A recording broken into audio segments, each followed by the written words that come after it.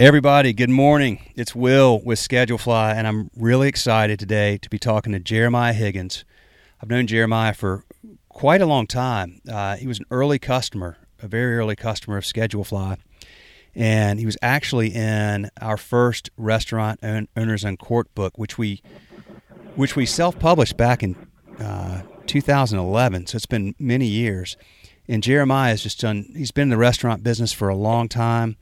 He's got tons of energy. He's got tons of passion for the business, and has been really successful in a lot of different aspects of the business, from owning restaurants to being an advisor, managing restaurants. And in fact, today, Jeremiah is president of HJL Hospitality and also of Evolve Advisors. In addition to that, he has the Jeremiah Show, which is a radio show and a podcast, which I was on recently, which was a lot of fun. So, but Jeremiah is just a great dude that I have a ton of respect for. So it's awesome to have him on. So Jeremiah, thank you for joining today, man. Good morning, Will. Thank you for having me. So it's a real honor to be on your podcast. Well, good morning indeed, by the way, folks. It's 10:15 my time, but Jeremiah's out there in California at 7:15, so he's up early and at it. Which I imagine he is every day, but thanks for doing this early in the morning, man. So take me back a little bit. And I know this story because we did the book, but our listeners don't. So tell me just the backstory of how you got into the restaurant business, which I thought was really cool, and how you got started. How far would you like me to go back, Will? Go on back, man. I know you've been at it a long time, but. Yeah, well, it started for me like I imagine it starts for a lot of people in the business, where it was necessity to pay for school, to pay for college. So that's really how it started for me. There was and there still is, in Santa Barbara here, and in fact, I'm looking at it right now here on the ocean while I'm doing this interview with you. It's a little beach restaurant. It was called the Sea Cove Cafe. And it was owned by Terry Briggs, who was a famous jazz musician, and his mother, who was also very, very world famous as a jazz musician, Patty. And he had and supported jazz musicians on the beach 7 days a week. So every night there was a different jazz band right on the beach. It's an open air cafe. And that was my very first restaurant job. So I was a busboy. And within the year, I was the general manager of that restaurant at a pretty young age. I think I was 18 or 19, if I remember the years right. And we ended up putting on the Santa Barbara Jazz Festival, which would bring in about 10,000 people on the beach. And that was really my first restaurant job. And I did that for about 3 years. And decided I always had a love for film. So I decided at about 23, I needed to go back to school. I wanted to go to USC Film School. And so I went back I started working at the Enterprise Fish Company and the Sea Cove Cafe at the same time. And then I went to the Santa Barbara City College and pursued and got into the USC Film School. But all through college, I worked at restaurants. So that was really my first restaurant job to pay for college. Let me ask you, okay, so you went from busboy to GM in a year or so. How? What were the qualities that you had and the skills that you had that enabled you to do that? Because that's a big leap quickly at a young age. Right. It's the same thing that I do now. It's it could be looked at as a plus for my business, or as I can't enjoy restaurants.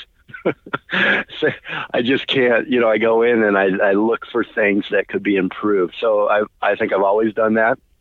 And at the Sea Cove Cafe, I just looked for ways to, improve the menus, improve, the operations as a busboy, as a server. I'm really big into training, really good training programs. So, I had a really good relationship with Terry Briggs, and helped him organize that jazz festival, helped him organize his training programs. He just, I've been blessed all along my career in the restaurant business with owners that have, when I was an employee or a manager, owners gave me free rein. They trusted me to make improvements and help out the operations. And that, basically over about a 15-year period, I learned off of various owners' dime. It was my culinary school training. So I really just moved up with Terry because I had a desire to improve the operations, and I don't like missteps or extra steps.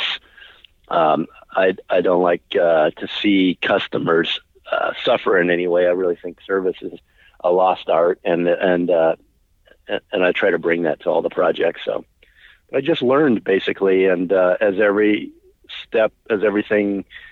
that I implemented started to build on the next thing, Terry gave me free rein. And the same thing happened with Mike and Randy at the Enterprise Fish Company, which was really,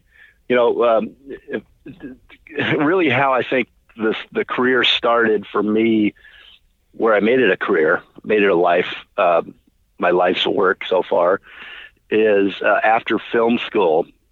I graduated in 2000, and at that time, Hollywood went on strike. The writers, the actors, the direct, everybody went on strike, and it looked like it was going to be at least 8 months.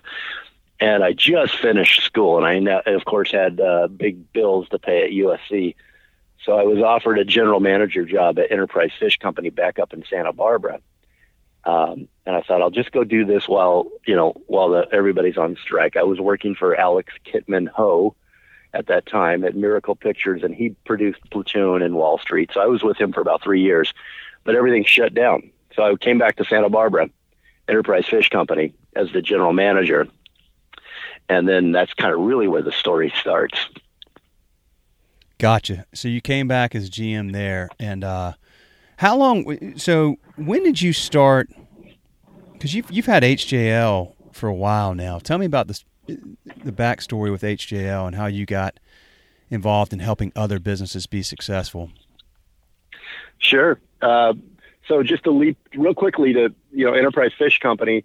As I said, I was in the film business and planned on making that my career. So this is kind of the backstory to get you to answer your question about HJL. Just quickly about, I was at Santa Monica Enterprise Fish Company, and it wasn't doing too well. I looked at the P&Ls every week. I was a manager down there at the very end.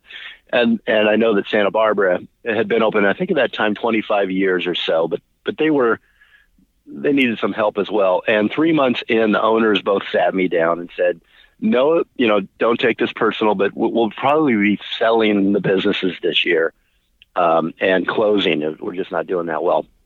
And I said, that's not going to happen. They didn't want that to happen. I said, that's not going to happen. I'm going to hit $3 million this year for you. At that point, Enterprise had never done over 2.2 in 25 years. 2.2 was their best year. So I basically took the rest of the months that I had, I broke those down to days, to weeks, to down to shifts, to actual shifts. And then I figured out how much money we needed to bring in every day for the rest of the year to hit $3 million and save the business. And I took, the servers that I had on, the bartenders, I divided up and gave everybody sales goals every single shift. I told them what our goal was, that we were going to save the business and hit $3 million by December 31st. The owners both kind of laughed at me and said, politely, but said, okay, kid, good luck. We've never done that before, but good luck, and I shouldn't say I at all. The entire staff and I hit $3,008,000 on December 31st. So that was when I saw, and I made little improvements. We had no money. Painted the bathrooms, cleaned up the women's room, put flowers in there, the hose stand, painted the hose stand, just really went through the restaurant and did what we could with paint and cleanliness. And then servers, really worked on the service. And I focused on the locals rather than the tourists. And at that time, it was really kind of a tourist business. I think it's fair to say, it was a seafood place that everybody came to in the summertime. And but in the winter, it was a little bit slow. So, worked on the happy hour, and still is voted, it's the same happy hour. It's voted the best happy hour in Santa Barbara for I don't know, 12 years or something. So flash forward, I met Michael Sigliano, who is owner of Santa Monica Seafood, a big seafood supplier here in California.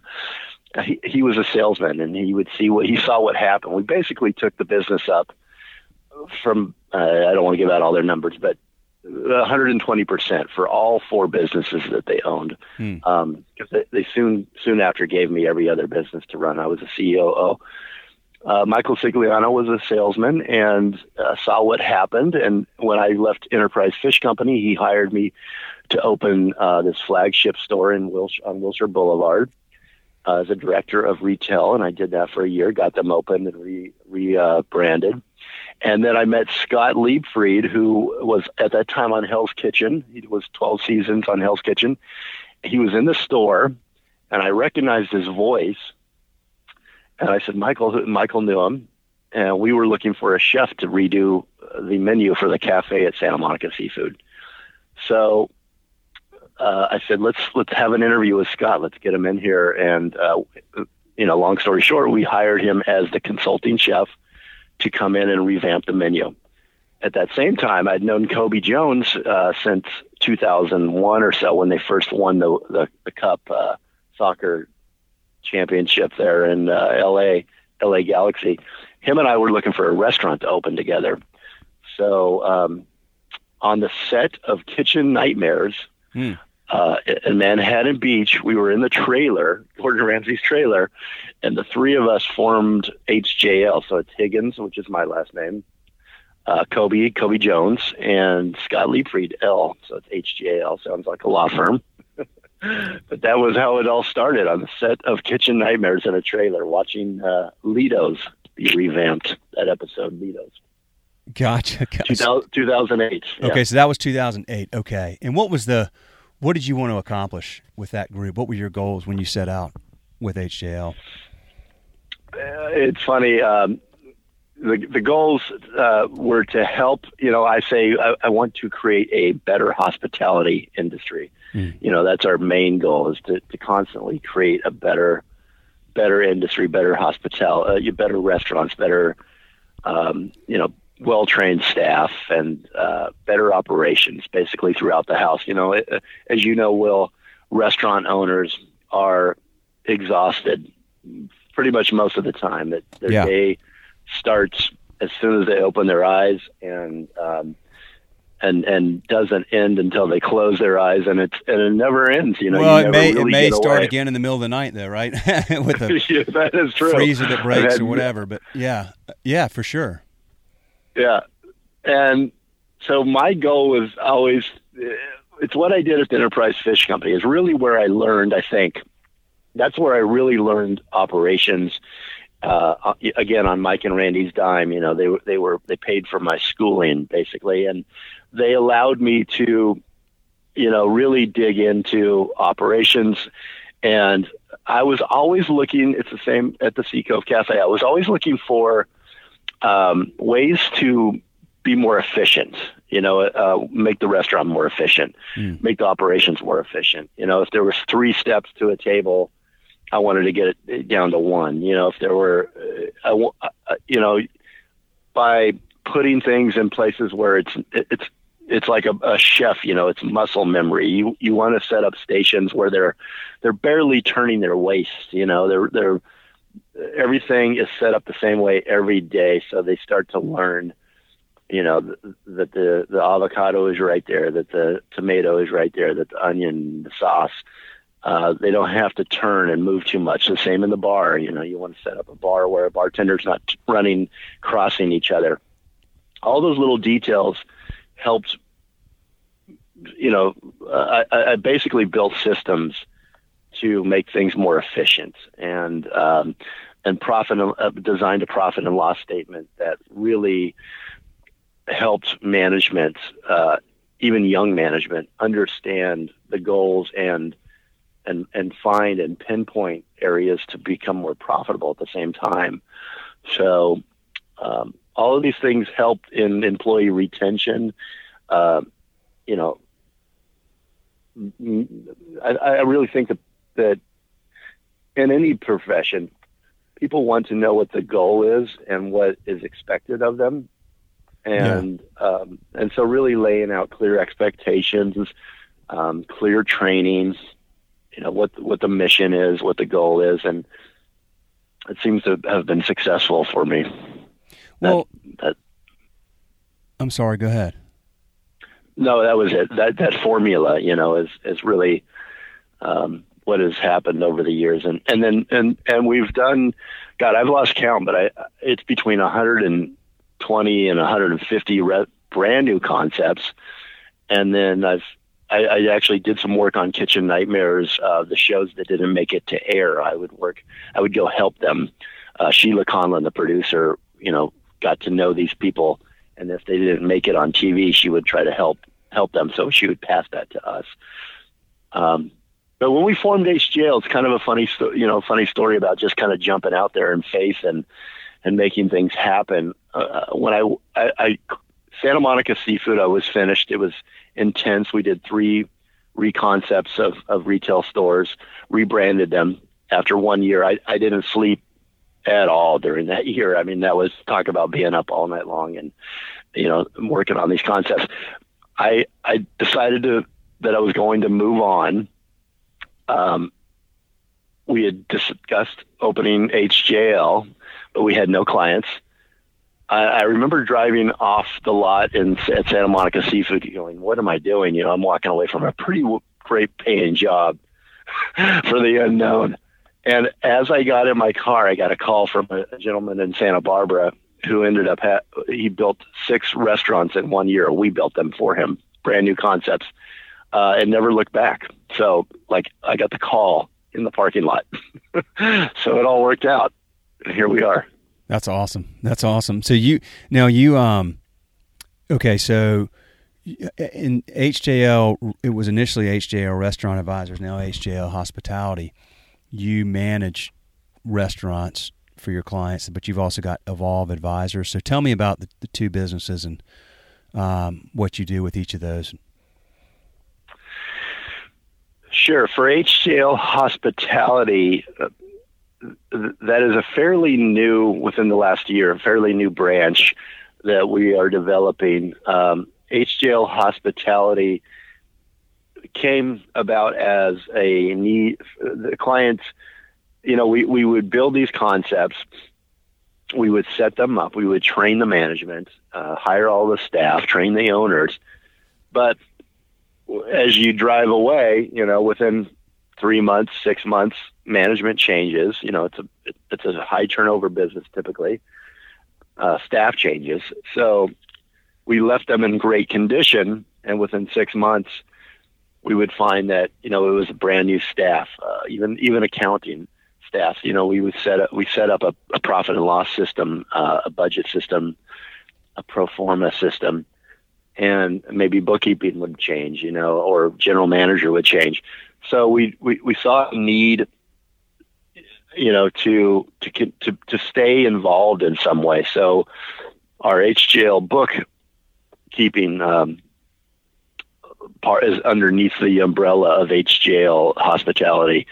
And when we will do books, we'll do the profit and loss every week. We'll help them with their inventory at a really low cost. And then really it's just to stay involved and to maintain and look at their P&Ls and offer advice. And so you take that a little bit further. Sorry, Will, did you have a question? No. I was just saying, okay, I'm tracking. Okay.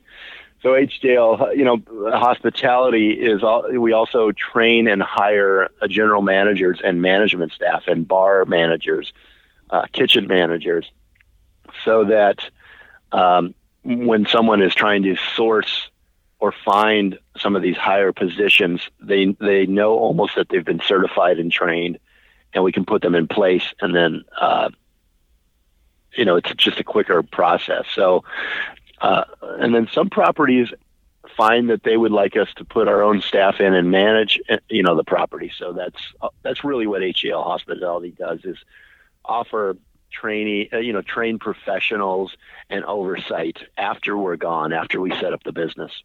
Tell me about, so I want to dive a little deeper into setting up the business. And so you had this, like the example you gave when you were in the parking lot and you had a call and you set up 6 restaurants for this gentleman in Santa Barbara in a year or two. What does that mean? Does this mean somebody has an idea for a restaurant, a general concept, and they need help with execution? Or tell me how, like, who would need your service and what would you do for them?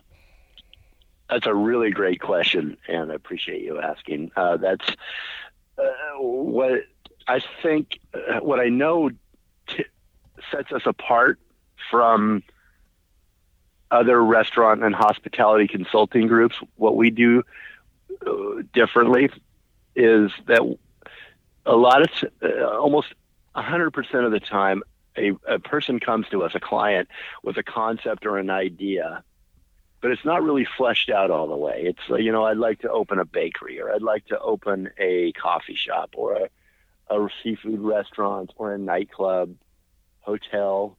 They'll come to us with these ideas, but not really have all of the details in place.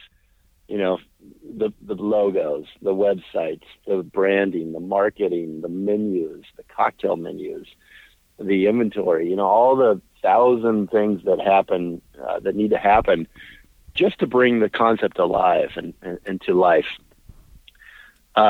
Another thing that's so unique about our firm, if I could brag a little bit about ourselves, is that we've done this so many times in so many cities that we can really help an owner with the permitting process, the health department, all the different government agencies that can get real tricky and delay a project. And then finally, we work with contractors, building contractors, mainly with Wilco Group, that a general contractor that we basically help manage the project along with the contractor. So we see you all the way through. We build all of the training manuals. We build all of the, do all of the hiring, all of the training, the mock services to open the restaurants, and then we stay about 30 days after, complimentary after we've been hired to oversee and make little tweaks. So we really see you, we help you bring the idea to life, and then in practical terms, and then we execute the tools and the things that you'll need to open the business. We oversee the permits, the building, the design, architects, all of it, and then hire and train staff and make sure that you get open correctly, and branding and marketing all along the way. So it's really a one-stop shop. Is this typically would this be for first-time owners or owners that have a new concept, or what's the mix? It's for anybody that, it really is an almost overwhelming amount of stuff that needs to happen to really create a successful brand. And so it's for anyone that, most of the people that have hired us have other concepts, but remember maybe that it was painful, or that they made mistakes and cost delays, which cost money, and rent and other things like that after you've secured a location. So, it's for anyone that needs help in any way. But we've also got specific departments like culinary, like bar, like bookkeeping, operations, etc. So if you maybe just need maybe a cocktail menu redesigned for the spring or the summer, we can come in and do that for you, and make sure that the pour cost is correct and give you a pour cost workbook and all those kinds of things. So it's for anyone that needs, that's just needs some extra help. What are some of the things that like common misconceptions you think that people have that, where they have an idea? I want to start a restaurant. I want to start a coffee shop, like you said, or, a Mediterranean grill, or whatever it is. So there's this gap I find a lot of times between the idea of owning a restaurant and the reality of owning a restaurant. the idea is typically fairly glamorous. The reality is a lot of rolling up your sleeves and just hard ass work, right? What do you say to people that come to you that have this idea to help them level set and get a reality check? You know, that you can help them obviously, and you guys do a great job with that, but then what do they need to be philosophically and fundamentally just aware of as to what the reality of the, you know, next X number of years of their life is like? Because even with your help, I mean, particularly the first few years, it's often hard to get going. There's starts and stops. There's hurdles you hadn't thought of. There's just the fact that it just takes a while to develop a core customer base. Like, what are those kinds of conversations that you have with people? Another really great question. Well, it is, you're right. It's a very tough business, and very little of it is glamorous. And I think that's really, you know, how many people have you met, Will, that say, you know, I'd love to open a restaurant someday, or I'd love to open a bar. Almost everybody I run into thinks it's a really fun business, and they'd like to have their name over a door, you know. So a lot of times it's a vanity project or for glamour, for a place that, for their friends. But the reality is it's 7 days a week, you know, pretty much 20 hours a day, unless you really set up good systems so that you can manage the restaurant and it doesn't manage you. You know, those are misconceptions. It is also a really great business, and if you do set it up correctly, you've got to build in time to be creative, to get away. You've got to get, I mean, for any business that you're in, you know, you got to get away to gain perspective, and to bring back your best self and your best ideas to the business. And that's how it really survives. So you've got to set yourself up correctly. And a lot of times it's like a wild horse, you know. Once you decide to open those doors, it just takes off, and it's bucking, and it's going in all these different directions. And, you know, if you don't have a handle on it before you know, it's not trained before you open the gate, you're in trouble, because you just can't find the time. And I think a lot of restaurant owners, you know, they have a hard time with the time management. It's just because it's so tough. It's, you know, so many things happen every day. Mm-hmm. So, being prepared, you know, I can't state enough, before you open the doors, or even if you've opened the doors, have somebody come in with a new perspective, fresh eyes, and see if there's opportunities to make it a little bit easier on you and run a little more efficiently. Did I answer your question? No, you did. No, you totally did. You see that a lot in this business. People that, you know, there's the idea and then there's the reality. I mean, heck, I used to think I wanted to open a restaurant until I started working on that book and talking to you guys all those years ago. And I thought, well, if I do, I better. I need to think through a lot more things. But you really need to. There are conversations, you know, that I do have to really answer your question. What we've over the last few years, I have a rule. If you're opening a new concept, or if you want to hire us at all, we have to build a pro forma for you, a restaurant pro forma, or bar, or hotel. So we basically, and I've built hundreds of them with every different kind of concept. So I know the concept. I'm a real numbers guy with restaurants, so I know. I can almost feel, you know, how many people you're going to have on a Monday, depending on what your concept is, and what the per person average is. And we build these restaurant pro formas on paper before you spend a dime. And going through that process with a new owner, or even an owner that's already open, going through and really evaluating their labor, their food costs, all of their expenses, their overhead, what their daily break even is going to be, what days they lose money, what days they make money. When we go through that process of building a pro forma with the owner, you know, that separates sometimes the, you know, the reality versus the fantasy. it becomes real to them. So we will, like I said, we won't start a project now without building that pro forma, because we really want them to know and understand what it's going to take. And it's a real sobering experience, but it's also a very empowering experience, because the pro formas hit within 1%, and this is a true figure. I'm always within 1% of what we forecast. So, meaning the restaurants pretty much do what we put down on the workbook, on the pro forma.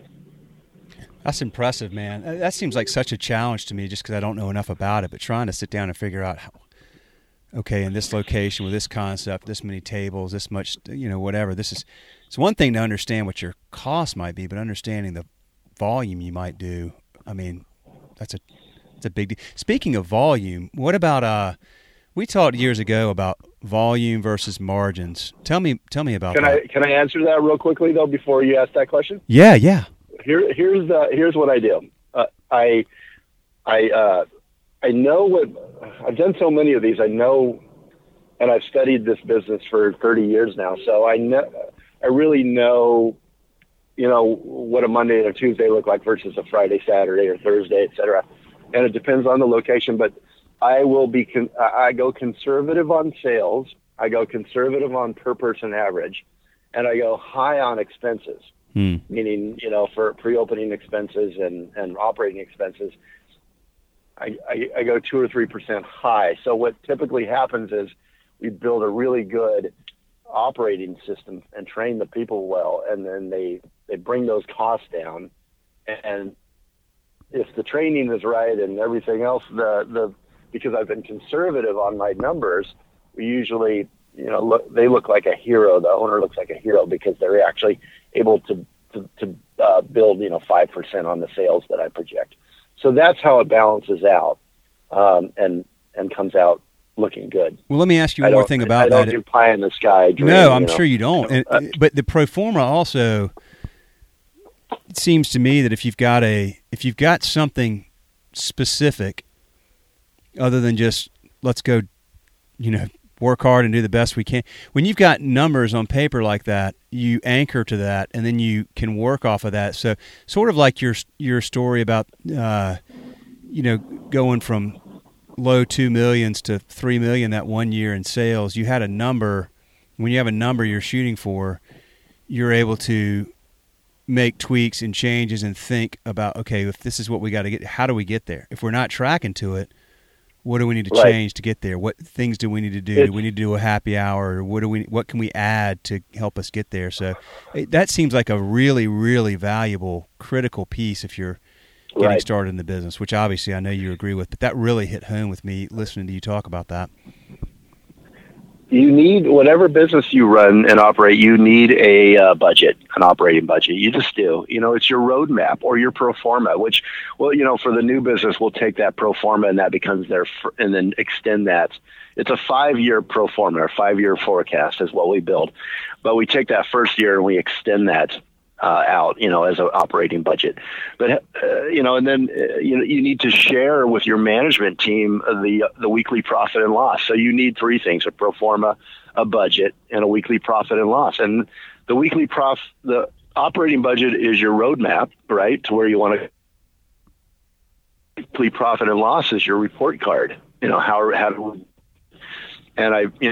you have your operating budget in one column and what you actually did in another, and the variance, so that you can correct yourself if you went over in labor or you went over in your food cost. You can correct yourself every single week. And the weekly part is key. A monthly is too late. You're 6 weeks out by the time you get that profit and loss for that month, and it's too late to make any changes. So you really need to operate, because it's a pennies game for the restaurant business. It's the national average is 3% profit. I mean, it's just almost ludicrous. So to get to 10 to 12 cents to 15 cents profit on every dollar that comes in, you really need to have tools in place and proper training. So, it's your roadmap. Like I said, you have to have goals. And another thing I would really recommend, Will, on that point is I'll use Hurry Curry of Tokyo, this little place in West LA that's just has a cult following, just amazing curry. If you're ever in West LA, you got to check it out. Japanese curry place, 35 seats, I believe, something like that. They were doing about $700,000 a year, and they had a gap between 1 o'clock and 6 o'clock. No one came in. So that's one thing I do too, is I analyze where are the opportunities, like you just mentioned a moment ago. Where can we find sales? And so, that's a tough time for every restaurant business, right? People just don't, their eating habits, you typically eat in the middle of the day unless they're on vacation. So, but what we decided, we were right next to UCLA, is let's build a happy hour. So everything was half off, and we did smaller portions. And then we created these mocktails, that were kind of fun, and martini glasses. We ended up packing the place. We'd get the normal lunch business, the normal dinner business, and then we also did a late night happy hour. So we'd get them in again at, college students after 9 o'clock. But we ended up in 1 year doubling, and these are factual numbers. We went to 1.5 That's in 1 insane. year, by filling in that dead spot. Yeah. Kind of like focusing on locals rather than, tourists. And, just analyze your sales and see where there are opportunities and during the day, and then try to find and design something around that can add sales to your day, or again, Enterprise Fish Company, Mondays and Tuesdays, always slow for every restaurant. So we did lobster for $29.95 on Mondays and Tuesdays. We did a 1.5 pound. It's still going. And we would, we went from $2,000, $3,000 of sales to $9,000 to $10,000 every single Monday, Tuesday. You just look for opportunity and then create something that's fun and exciting and different in your area. Reasons to be there, man. That's really awesome. God, that's incredible to double sales like that in a year. So, but it underscores that point. There's always opportunities, and it's probably hard a lot of times for owners. Just why you guys are good at what you do and successful, but it's probably hard a lot of times for owners. Like you said, that when you started as a busboy, you came in early on, and you've just never. I think you said you're never comfortable in a restaurant, or you're never satisfied. Like you're always looking for ways to improve, but owners a lot of times are just in the middle of everything. It's hard to find those opportunities, probably. No, it's totally that way. It starts to run you, and I don't care how good you are. If you're actually operating a restaurant, I operated a restaurant for 3 years, and even I got my head went underwater at points, because it just starts to manage you. And so even with the best laid plans, you need to have, the best operating materials, if you don't have them, if you don't have those materials in place or the properly trained staff, it's just going to almost become unmanageable. And before you know it, that's why these shows are so popular, where these restaurants are just, the owners are overwhelmed. It ruins their family relationships, and they're in debt. It's because it's the reality, actually, more often than not. So you really owe yourself to get set up. If you're thinking of opening a restaurant, you should look at hiring somebody in your area, or hiring us, if you'd like, to help you set it up properly, because you need every advantage you can get in the business. You mentioned earlier service is a lost art. Tell me about that. Well, how often do you go out and really go home and say, that was amazing? From the grocery store to the gas station to a restaurant, it feels like, because margins are so tight, labor, is going up, especially here in California. The labor is just harder and harder to make money. Training seems to be the first thing that goes out. and gets thrown out, because it does require labor and time and effort and consistency, in proper training. And then also, I think hiring is so important, as we discussed in that chapter many years ago in your book. You've got to start with the right person and the right, that has the right personality and the drive and the energy and that cares about service, because I can train and you can train anybody, but if you don't have the right type of person that's right for the business, then none of that training is going to matter. So I just feel like it's a lost art that, I feel like I'm usually the one that says thank you as I hand my money over, and the person doesn't even look me in the eye and thank me. You're right. I mean, to answer your question, it's rare. And so when I find it, or when we find it, my family and I, we latch onto those places because it is so rare. So you're kind of surprised when you have greats, which is actually the good thing about that, though. We find this with Schedule Fly as well. I feel like it's not just in the restaurant business; it's in every industry, just about. So the great thing about that, though, is as a business owner, if you make that a really central part of your culture, then you give yourself a huge advantage, because by and large, your competitors are not doing that. So if you excel in service, it's like if you just, the bar is so low these days that if you excel in service, it blows people away because it's so unexpected that all of a sudden you've got practically a darn customer for life, right? It's right. You're totally right. And if you focus, it gives you an edge and an advantage that most of the places out there don't have. And it should never be something I have to convince owners to set up proper training programs more than I have to convince them of anything else. And I always wonder why that is. And I know it's a labor issue, but your return on that training investment is tenfold, if not more. Use the Enterprise Fish Company and the Hurry Curry as an example, and even Santa Monica Seafood, we had the fish cutters that sit behind these big counters and cut up your fish and package it up.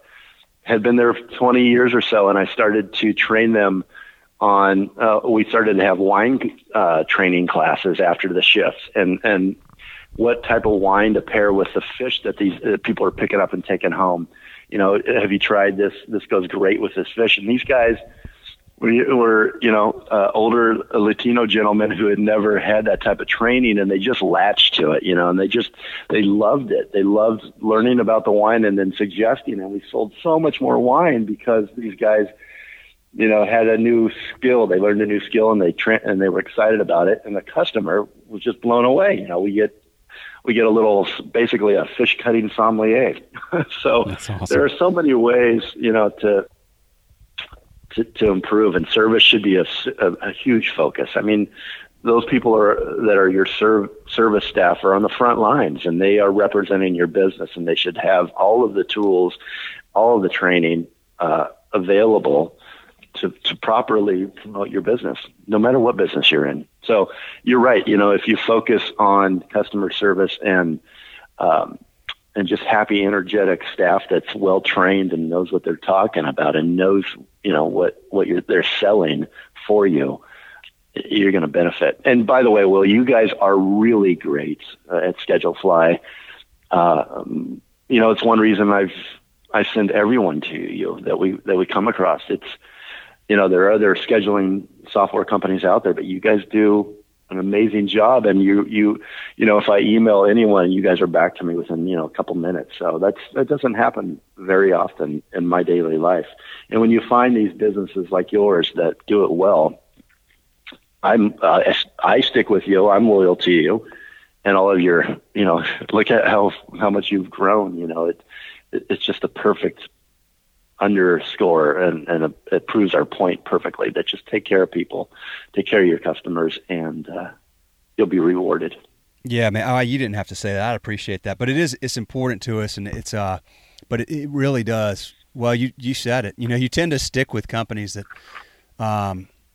do that because it is so rare these days, and you notice it and you appreciate it. But let me ask you this. So one thing I hear a lot of, and you mentioned, you touched on this, we've talked before about the importance of being patient and waiting and hiring the right person, whether they have, like you said, you can train them to serve or tend bar, but they've got to have that personality of wanting to serve people and to enjoy and appreciate the value of serving people.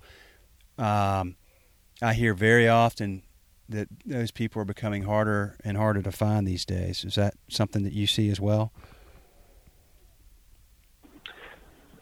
Having a hard time finding professional people that want to be in the business. Is that what was the question? Just I'm sorry. Hiring people that have that characteristic of wanting to serve people, of appreciating the value of serving people. In other words, is it harder these days to find really good people to work in restaurants than maybe it was a decade ago or 2 decades ago or whatever when you got into the business? Well, it really is. It's the restaurant business is changing really rapidly in a lot of ways, from automation to kiosks to just ordering online and delivery and just, the hospitality career person is harder to find. And I think that, every generation, usually you're relying on the college age kid, right? Or the first time job, or someone that's, it's a part-time job for almost everybody. So commitment sometimes is just not there. So yes, it's very hard. And that's why HJL Hospitality is becoming such a popular service, because we source and hire and train, people for you or screen them for you. But, it's such a great career, for someone that I think it falls on the owner and the management to train and hire properly. Even if you're hiring a part-time person that doesn't really care, if you inspire them, if you give them, a purpose and at the end of the day, you thank them for a good job, you start to find that loyalty and that passion maybe someone didn't think they would ever have for the restaurant business, like me, for instance. I didn't want to be in the restaurant business. I wanted to be in the film business, but I got inspired by the training and the positive experience. I also think it's a real honor to serve you a meal out of your lifetime, and if you can convey all of the different reasons you went into the business to your staff, you'll reduce training turnover. But yeah, to get back to your first question, it's tough to find good people in the restaurant business. It always has. It has been for the last 15 or so years, but I think it's getting a lot harder.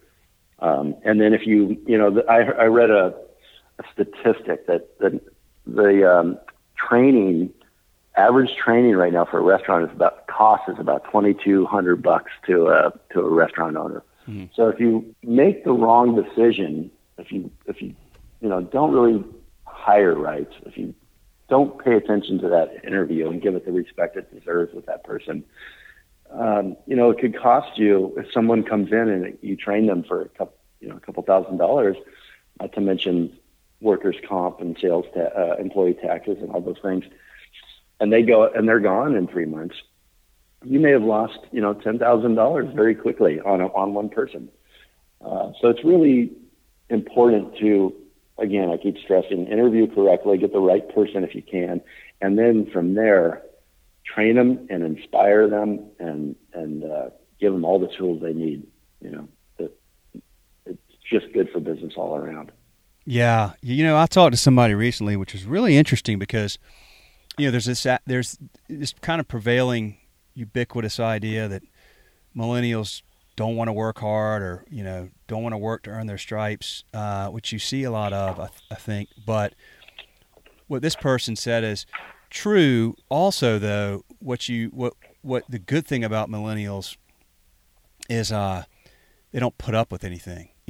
So through the history of the restaurant business, it was a lot of, yelling and people throwing pans across the kitchen, whatever. And Now they just say, "Nah, I'm not up for that," and they move on quickly. Is that something you've seen? Does a restaurant business have to change from a management perspective? And I think I'm hearing that from you because you're talking about inspiring people and helping them understand why you love the business. To me, that's the kind of thing that gets somebody excited versus, I'm the boss, go clean those dishes, do what I say kind of stuff. Absolutely. That you couldn't be more right. The millennials will walk, and I don't blame them because, look at everything that's happened in the last year in Hollywood, and business across the United States and the world. People have been. You don't need to berate or tear down your employees. It's because they do something wrong. It should be just the opposite. Again, I hate to complain about going out and getting bad service, and I won't usually, like most people. I'd rather catch them doing something right, that old saying. And the same with your employees. If you inspire them and you build them up, and even if they make mistakes, those are opportunities for you as an owner or manager to train them properly. Every day should be a training day. Every day they should learn something new. Every moment's a teaching moment, and they come in, they don't know, so they don't know what you're thinking. So it's up to you to give them the tools. If they're doing something wrong, that's really actually a reflection, usually on you as an owner or manager. It's hard to hear that, I'm sure, but that's true.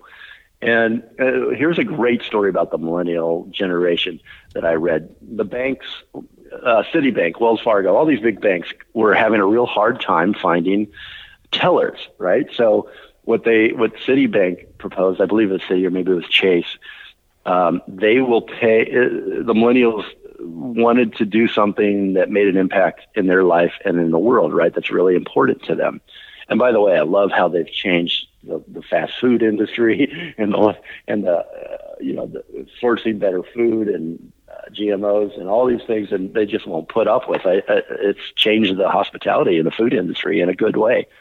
But so back to the bank, Chase. I'm actually sure it's Chase now. First started this, and I think everybody else has jumped on board. But they will bring, if you sign up with them for 2 years, they will pay an entire, I think it's 7 months for you to go off and do something. Work with Doctors Without Borders or build homes or whatever it is that they care about to them personally. But they've got to come back and put in time, but they pay their salary to go out and do something and make an impact on the world. And a story, you touched on this, Will, a story, every business now over the last 5 to 10 years you've got to have your story, right? Everybody's got their story and what matters to them. If it's if they're giving back to some charity, or Tom's shoes, you buy one shoe, you get one goes to another person that needs one, that kind of thing. It's a story has become so ingrained, I think, in everybody's perception of a business that you've got to have that.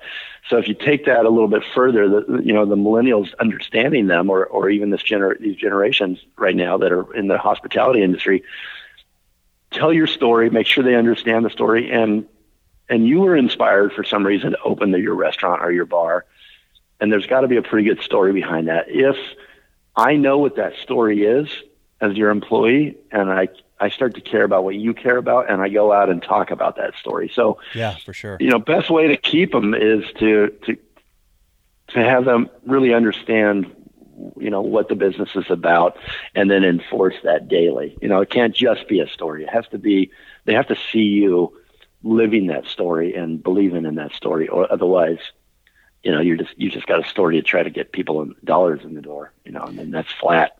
Yeah, authenticity is key, and you're right. I think stories are,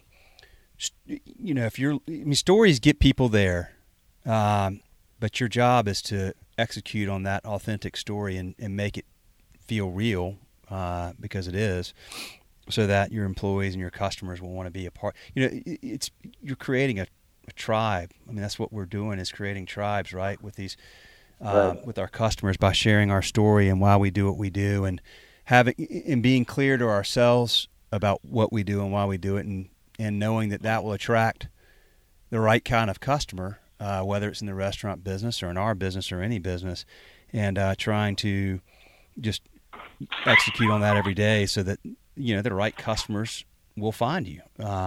And I really like that. And philosophy. your tribe will add so much. I mean, look at your tribe will carry your story outward. That's right. Your tribe will carry it word of mouth. You can have a great PR firm and do tons of PR, but if you don't, that'll get people there. But if the story's not authentic and you're not executing on it, you're constantly just trying to get people there. Versus, I'd rather have people coming back all the time and then sharing that story organically, right? Exactly. And, one thing that I have always, it's hard to convince a lot of owners for because it can lead to problems, but, staff really have a good employee meal program with your staff. And I encourage you to offer some sort of discount to another family member or friends when they bring them in, and encourage your staff to come in and drink and eat your food, because it becomes their place, and then it becomes their 20 friends' place. Let's go there after work. Yeah. As long as there are certain rules in place where it's not affecting your regular customers. On those off hours, encourage your staff to try your food. Encourage, get them to really love the place as much as you do. And you're right, they'll bring, going back to Enterprise Fish Company and all of my restaurants, all of the staff, it became their hangout, their place. And they were always respectful, and anybody that wasn't, was not allowed to come in, but they came in as customers, and then they became some of the best customers.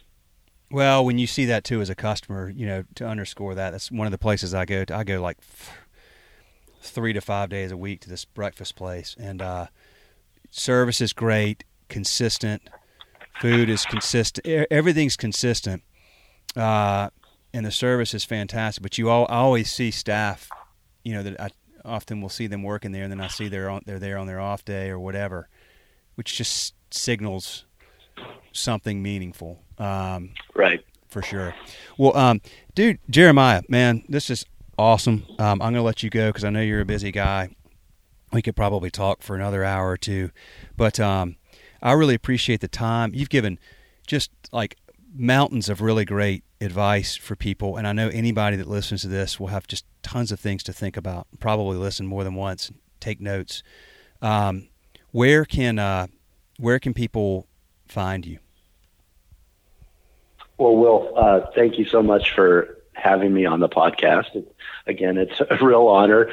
I admire what you guys do. You and your team is just amazing. And I'm not saying that, I'm not saying that lightly. You guys are really great. You can find me at Jeremiah. So it's spelled Jeremiah at HJL Higgins Jones Liebfried, restaurantadvisors.com. or at thejeremiahshow.com. If you're a restaurant owner and you'd like to come on the show, give me a call or send me an email. We'd love to have you on our radio show, which is, a hospitality business and all the fascinating people that come through a restaurant. And then my website is hjlrestaurantadvisors.com or thejeremiahshow.com. Awesome, man. Jeremiah, thank you very much. I appreciate it. I know it's really hot out there in California right now, so I hope it cools down. But probably not as hot as it is with you. You guys are pretty warm out there, aren't you? Usually in the Midwest there. Well, in the South we get we get that wonderful humidity, but it's we're kind of used to it. We're slow anyway, so it just slows you down a little bit more. We have to sit around and relax a lot in the summer. But man, I admire your energy. I admire your passion for the business, your approach to really, finding ways to make the business even more successful, some that already are, and just make them even more successful. So it's a really, just your mind is working fast and creative, and it's a great thing to listen to you tell some of these stories. So thank you, man, a lot. I'm sure we'll talk again soon. And thank you, Will. I really appreciate it. Thank you for those nice words. All right, man. And I'll talk to you soon. All right, thank you. Care. Bye.